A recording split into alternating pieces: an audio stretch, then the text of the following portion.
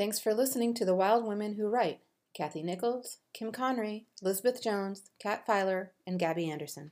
This week we have with us Tonya Todd. Tonya is an author, actress, and Sin City cinephile. Her fiction explores the infinite hues of what drives us all, relationships and desires.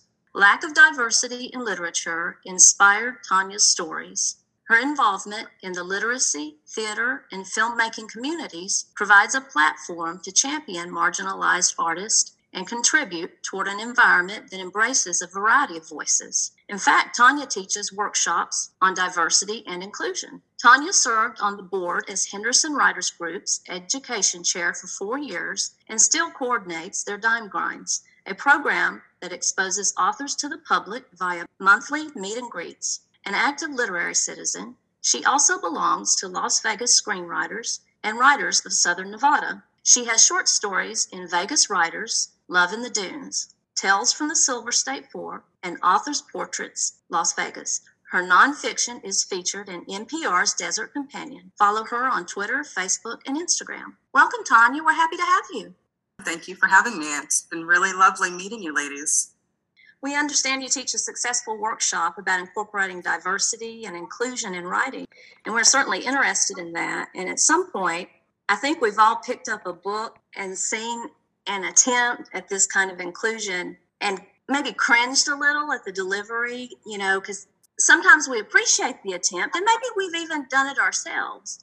But in the attempt, there's these stereotypes or cliches, and it ends up being a swing and a miss maybe. And so I think there is a need for this type of guidance if we want to do this. So tell us a little bit about how we can do a better job. And I know you teach this as a workshop, and that takes a lot longer than the time that we maybe have here. But what are some of the main things that you would like us to know as we attempt to do this as writers? First and foremost is that the work is never done. You can't take one class and then magically know how to do this in your work. It's just like writing. You have to continue practicing if you want to get better at it. You can't stop using that muscle. But if you think about it not as I'm writing about a blank person or a blank person, an X person or a Y person, think about it as just you're writing outside of your experience. Let's say that you want to write a main character who is an astronaut, and that's not the job that you've had in your life. That has not been your lived experience. Wouldn't you need to do some research before you start writing about how this astronaut goes about his or her life? Wouldn't you need to find out what is the day-to-day like for this person? What are some of the vocabulary terms that are involved in their life? You want to read about them. Make sure that you do your research in terms of watching things for astronauts and by astronauts so that you can get that perspective. And it's the same thing about just writing about someone who has a different sexuality than you have, or a different race than you have, or a different gender identity. You want to put that information inside of you. We're taught to write what we know. Well, if you don't know, you need to learn it, right? You can't just make it up. But also remember that at our core, we're all flesh and blood. We're driven by the desire to be loved, the desire to be seen, the desire to be heard. We have the same job troubles. That stuff is the same. And so if you keep that in mind, that there aren't as many differences as you think, and that the differences that are there, learn about them and be open to accepting that maybe you don't see it as a difference, but it is. If you're being told by someone in that community that it is a difference, listen to that. Why is that being said? I feel like, I know there's been a lot of discussion about, I guess it's cultural appropriation. I'm not sure that's the right term for this, but at times, yeah, I would not try to make a main character or try to present a view from a main character of completely different experience, even if I did the research. I would do minor characters, supporting characters, secondary characters. I'd give that a try, but I don't think there's any way I could ever research enough to understand the actual experience. Like when I hear about the immigrants who've marched for or walked for 20 days or whatever, longer than that, and I don't think I could ever feel that and get it down. I could write about myself welcoming someone like that, get to know what that experience is like, and show them through my limited view and let the reader know it was a limited view, like present that. How do you feel about authors trying to actually, like the American Dirt? The book was, like, to me, very good, but trauma porn. I mean, I just, if I hadn't been in a book club, I don't know if I could have finished it because it was just so much. And it was written by a woman who couldn't have possibly known what that felt like. Right. I don't even know how I feel about it. I'm not condemning or anything. It's just such an interesting topic and such an important thing because, like Emily Dickinson, she wrote about about the ocean. She's never seen the ocean. It's that balance. And I don't know. What do you think about that? First, I want to say that there are two different narratives here, and one is about the importance of own voices stories. So your part about appropriation, I absolutely understand people saying, hey, instead of stealing our stories, how about you help us promote our own? And that is because historically in publishing, other voices, and I say that in quotes because they shouldn't be considered other, they should be considered, equal along with all of the voices, but ones that are considered underrepresented, they haven't been allowed to tell their own stories. And there's that disparity, which makes it feel unfair if somebody else gets to be the one telling that story. At the same time, I'm extremely anti-censorship, and I don't believe that we have the right to tell people what they are and are not allowed to write. If you don't like the way they're telling the story, don't read it. And I think if more people wrote outside of their own identities, if we all did it all the time, it wouldn't be an other. It would just be normal. We would all see these characters all the time, and it wouldn't feel like, oh, this is a blank story. It's just a story. And if we're not all doing it, then we're going to continue to have that label of that's a Black story, that's a gay story, that's a trans story. And I don't want it to feel like that. I don't want us to have to stick to these boxes. I mean, I'm biracial. There's no biracial shelf in the bookstore. I like that balance viewpoint. I had a gay character. Well, I have a lesbian couple in Stealing Aries, and I was consulting with my daughter on it, who is gay and non-binary. And they were telling me, I think that's great. They just said what irritates me. And they said, I don't mind if people write gay characters. They said, I just get frustrated when the gay character is like always the villain. And they were saying for the longest time, when you saw gay characters in stories, they were the bad guy. They were just always the bad guy. And they were like, and that would even be okay. Like, I'm not saying that a gay person can't be a villain in a story. That's fine. As long as villain, within right? The story, you would have, say, just a regular old gay person in the same story. But if they're always the villain, if the straight person is always writing them as the villain, then it's a problem because it's almost telling you that the straight person somewhere in their psyche sees a gay person as inherently evil or bad in some way. And so she was like, I'm fine if you want to make them a villain. Just have me a normal gay person in that story, right. To show that you're just not villainizing the gay folks.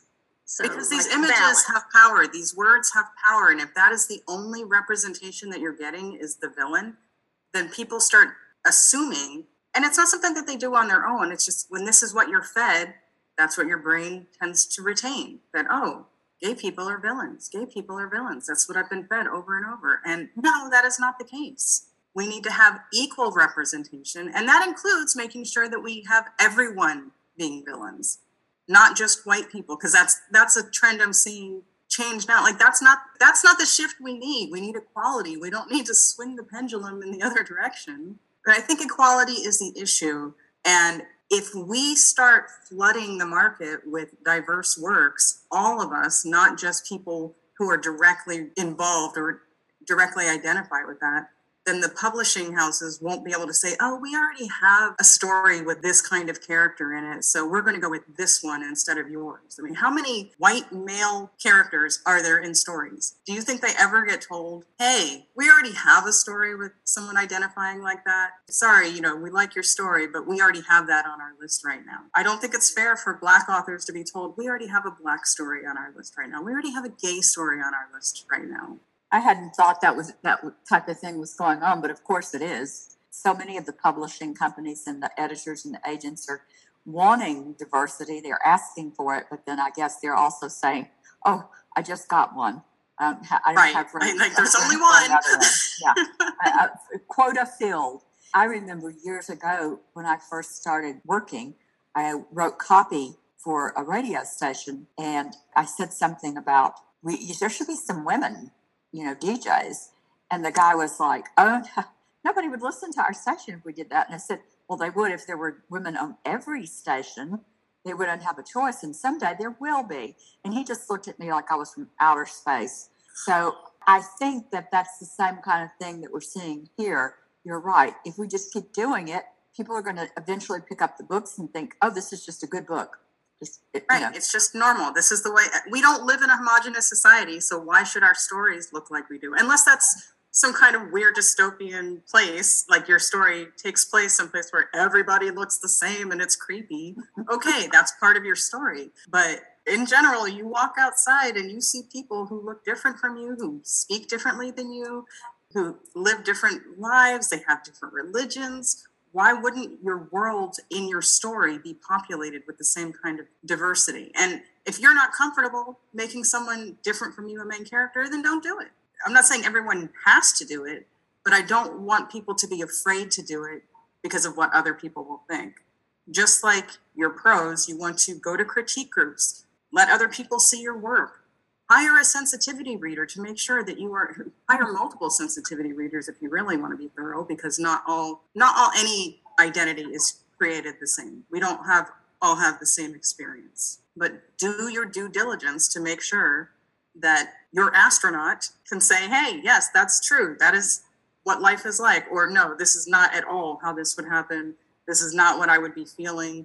This is really just not an issue." Make sure you have someone review the work so that you know that you're doing a good job. And I think that that's what writers should be doing anyway, no matter what they're writing. You also do a series of podcasts about something that's recently a very hot topic and just an infuriating and frustrating topic to many readers and writers. And I think Kathy was very interested in this, as well as a former school teacher for many, many years. And Kathy, would you like to talk about this some with Tonya? It's so strange to me that it comes back. It's like a bad penny turning up, because the school library is probably going to already be a little self-censored. I mean, they're going to try to do age-appropriate books for high school kids. But when you look at it, I think Huckleberry Finn was banned. I mean, just about everybody. Probably Catcher in the Rye, I'm not sure. But a lot of the books that we read as part of the canon, which we're kind of torturing kids sometimes. We need to probably move a little away from that. But it's unfathomable to me. I just have a really hard time with somebody who looks at a book and because of one thing, they say, "No one should read this book," or hasn't even read the book is usually what's going on. They've heard what someone else has said. And I wish there were a tactful and kind way to deal with this, but I'm just afraid there isn't. I think that's what bothers me. You can't really have much of a discussion on this, because if you're willing to ban a book, you're going to ban how other people think, and you're not going to want to hear. It's very difficult for you to open up. You can't open a book, you can't open your mind. So what do we do? Well, I think that having conversations is the main point here. We want to open up a discourse and make sure that we are spreading the word to as many people as possible. So, okay, the person who says they want to ban the book, maybe they feel like they're not being heard. I would say it's a very easy assumption to make that if they won't open a book, they won't open their mind. And I try not to fall into that mindset, because then you don't try. Then you don't put action behind your advocacy. Even if they don't hear you, even if they don't want to participate in the conversation, you should still be open to it. And I was thinking a really good way to do that is to tell people why it's important for that book to be there, what it offers to a specific group, to a specific child, or to the experience of growing up. And maybe if we come at them with beautiful passages from the book and just say, here's what the book can do, what it can open up for the reader, and the things that are there, they're not just thrown in for no reason. They're thrown in to help you understand the beauty versus certain parts of reality which aren't beautiful or painful, or the pain. So that's a good way if you can get people to listen. That's part of the reason I'm doing these banned books conversations, because I've put together 7 different panels covering 7 different books that were banned. And each day of Banned Books Week, I'm going to put out 1 episode. And there are conversations about why the book was banned, what people didn't like about it, and why we think there's value in reading them.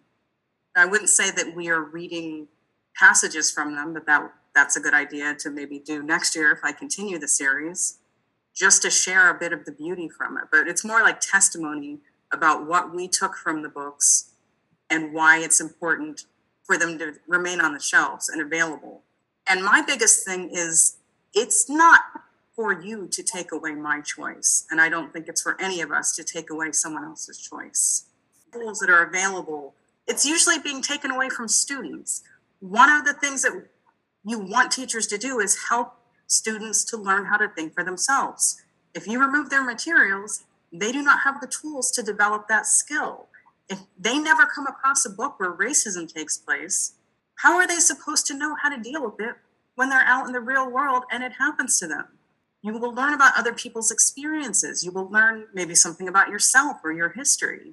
Closing the book does not mean these things didn't happen. What you're doing is you are ignoring the fix going forward. You're not allowing people to have these conversations and discuss, well, how does it make you feel to learn that this happened? How does it make you feel to see images like this? And what can we do about that? And it also, as a former teacher, it's very insulting to educators, because we've studied these things. We aren't just popping them out. We're reading them ourselves.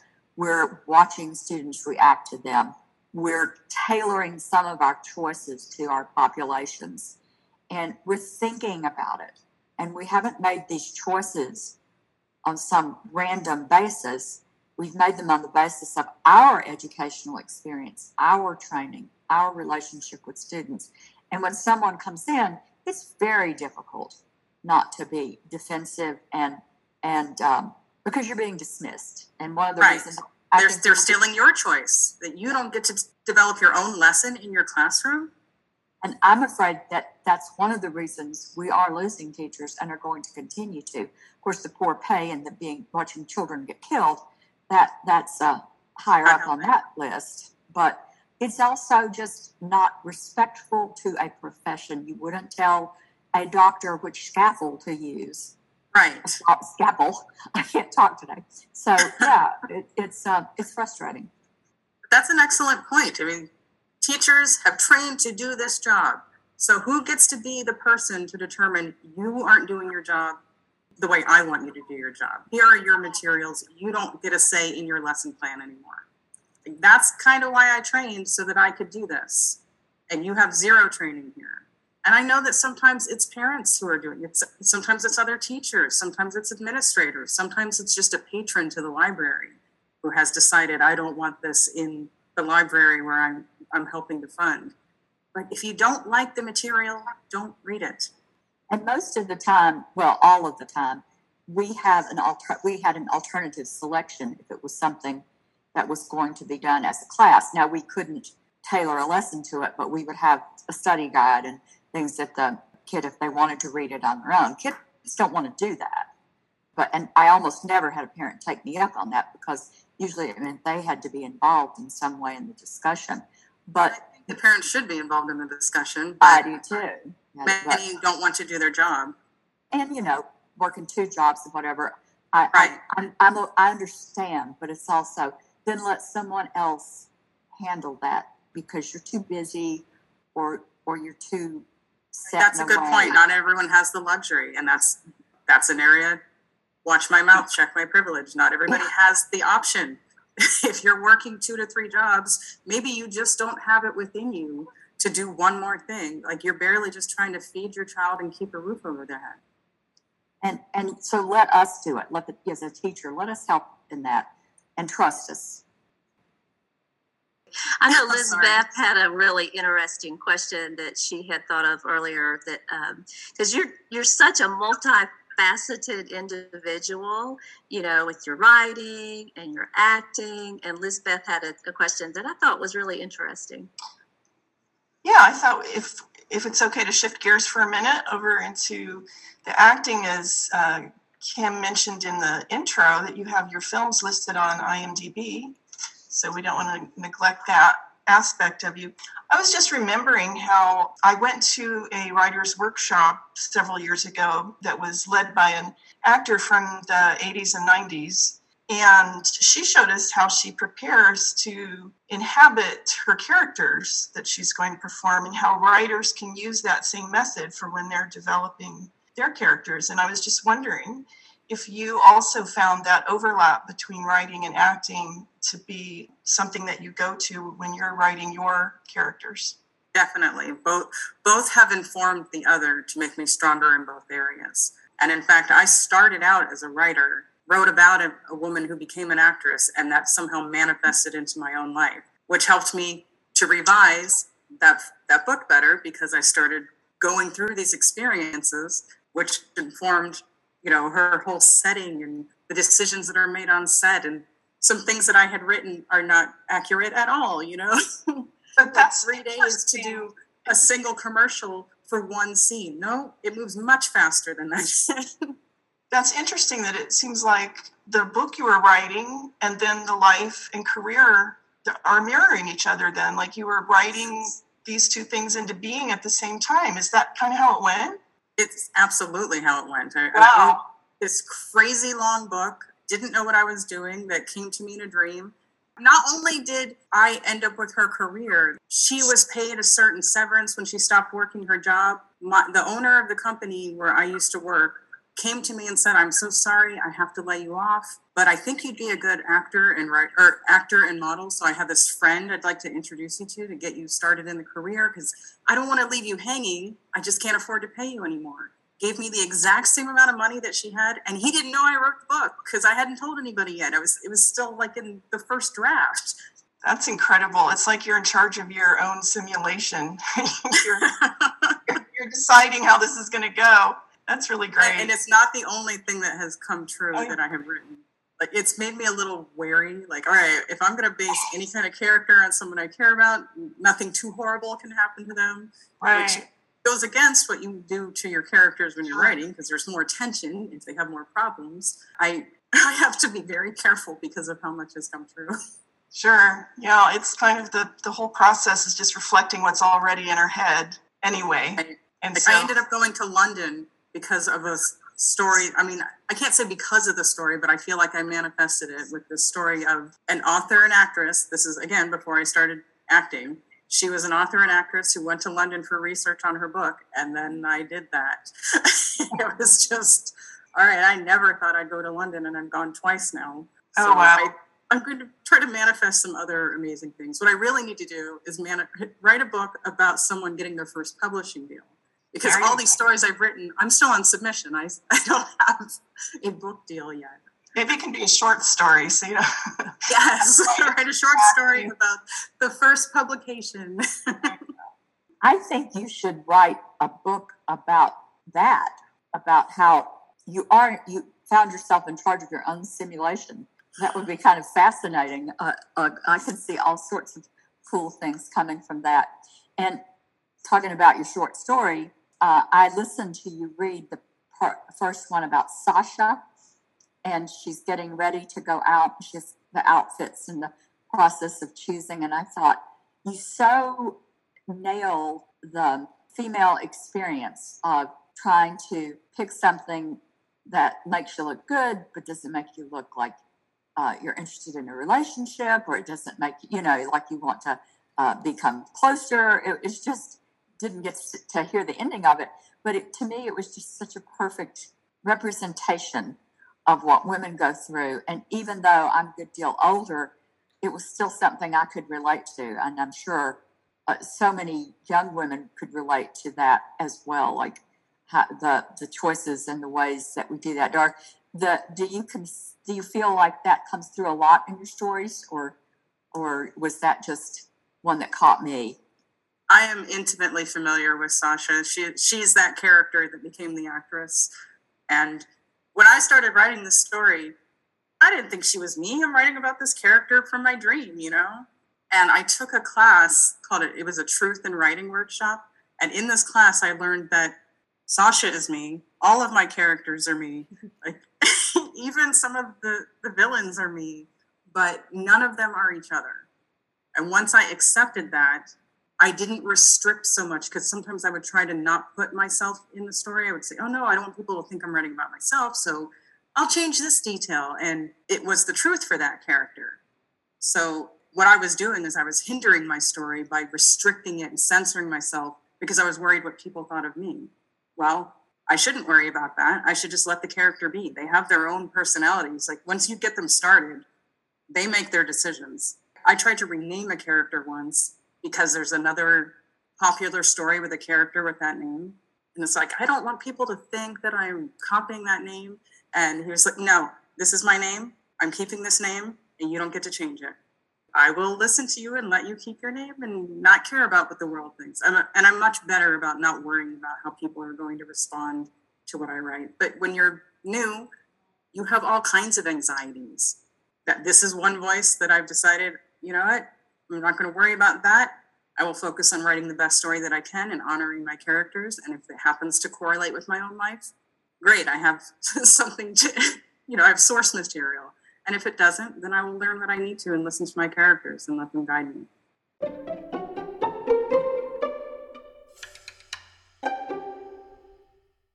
I just have a quick thing, and it's just a quick question. I was watching the trailer for The Wild Within, and I noticed, it was very interesting, I noticed as the guy's like boiling the tea kettle, and he puts it up on the table, and it bumps into this thing that looks like a human brain.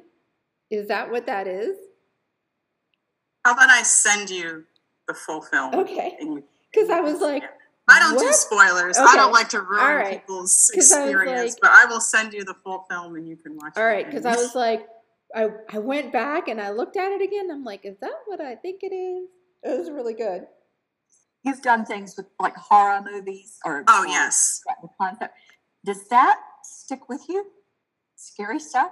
I'm not usually the victim. Good. Yeah. So, but also yes, it does. My first time playing a villain, and I use the term loosely because when you're playing the character, you're not the villain, you're the protagonist in your story.